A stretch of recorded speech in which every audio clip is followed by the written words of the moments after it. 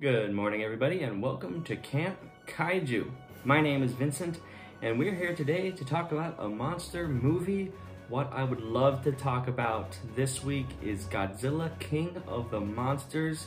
No, not the 1950s one. We're talking 2019. And I just wanted to cover this movie, and next we'll do Kong Skull Island and prep for Godzilla versus Kong, of course. Oh my god. Who else can't wait? So, again, the quick rundown of Camp Kaiju and these little monster talks. I'll keep the convo to about 5 minutes, and I'll cover the good, the bad, and the downright campy. So let's get to it. What I really enjoyed about this movie was, first and foremost, the monster fights themselves. Like, they are epic. The cinematography and the imagination that I think the director brought to like the framing and the staging of these battles were just magnificent. And I know a lot of people complain about the haziness and the darkness, but I didn't mind. Also about these elements, one element about these that I did enjoy, I personally liked the point of view from the people on the ground.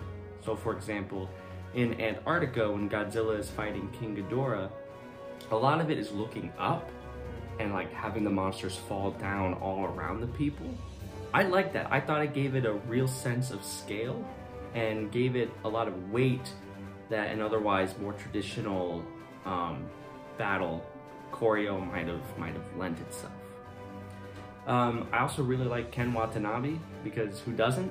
And I'll talk about him a little bit more later on, but in a big cast of forgettable characters, he's definitely the most memorable. So speaking of that, what I wasn't really on board with was, you know, I'm not gonna go into the casting too much, because that's kind of like, you know, low-hanging fruit.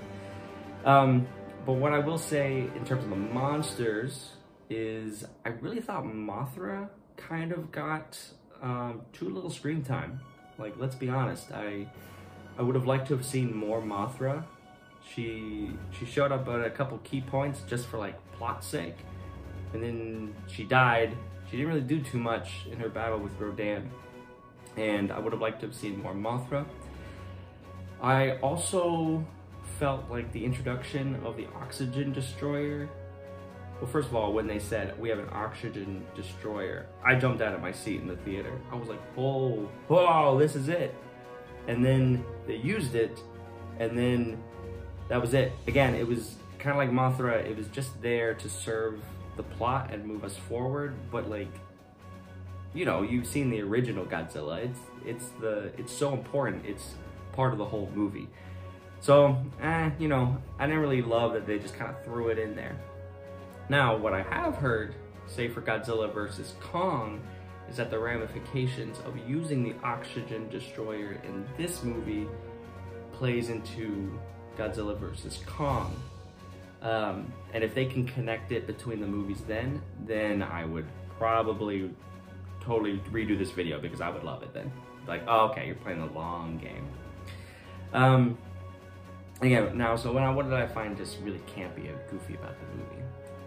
Well, Ken Watanabe. Not that he was goofy, not at all. He played his part so well and brought so much heart to it that it's campy in the sense that it's borderline sappy, but I think in all the best ways. Like, it's not tongue-in-cheek.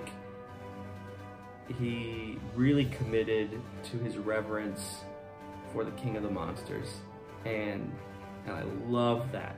I love that just little bit of heart in this mammoth movie of action and adventure. So that's Godzilla, King of the Monsters. Next week we will talk about Kong Skull Island, and don't forget to follow me at Camp Kaiju on Instagram. And until then, stay classy.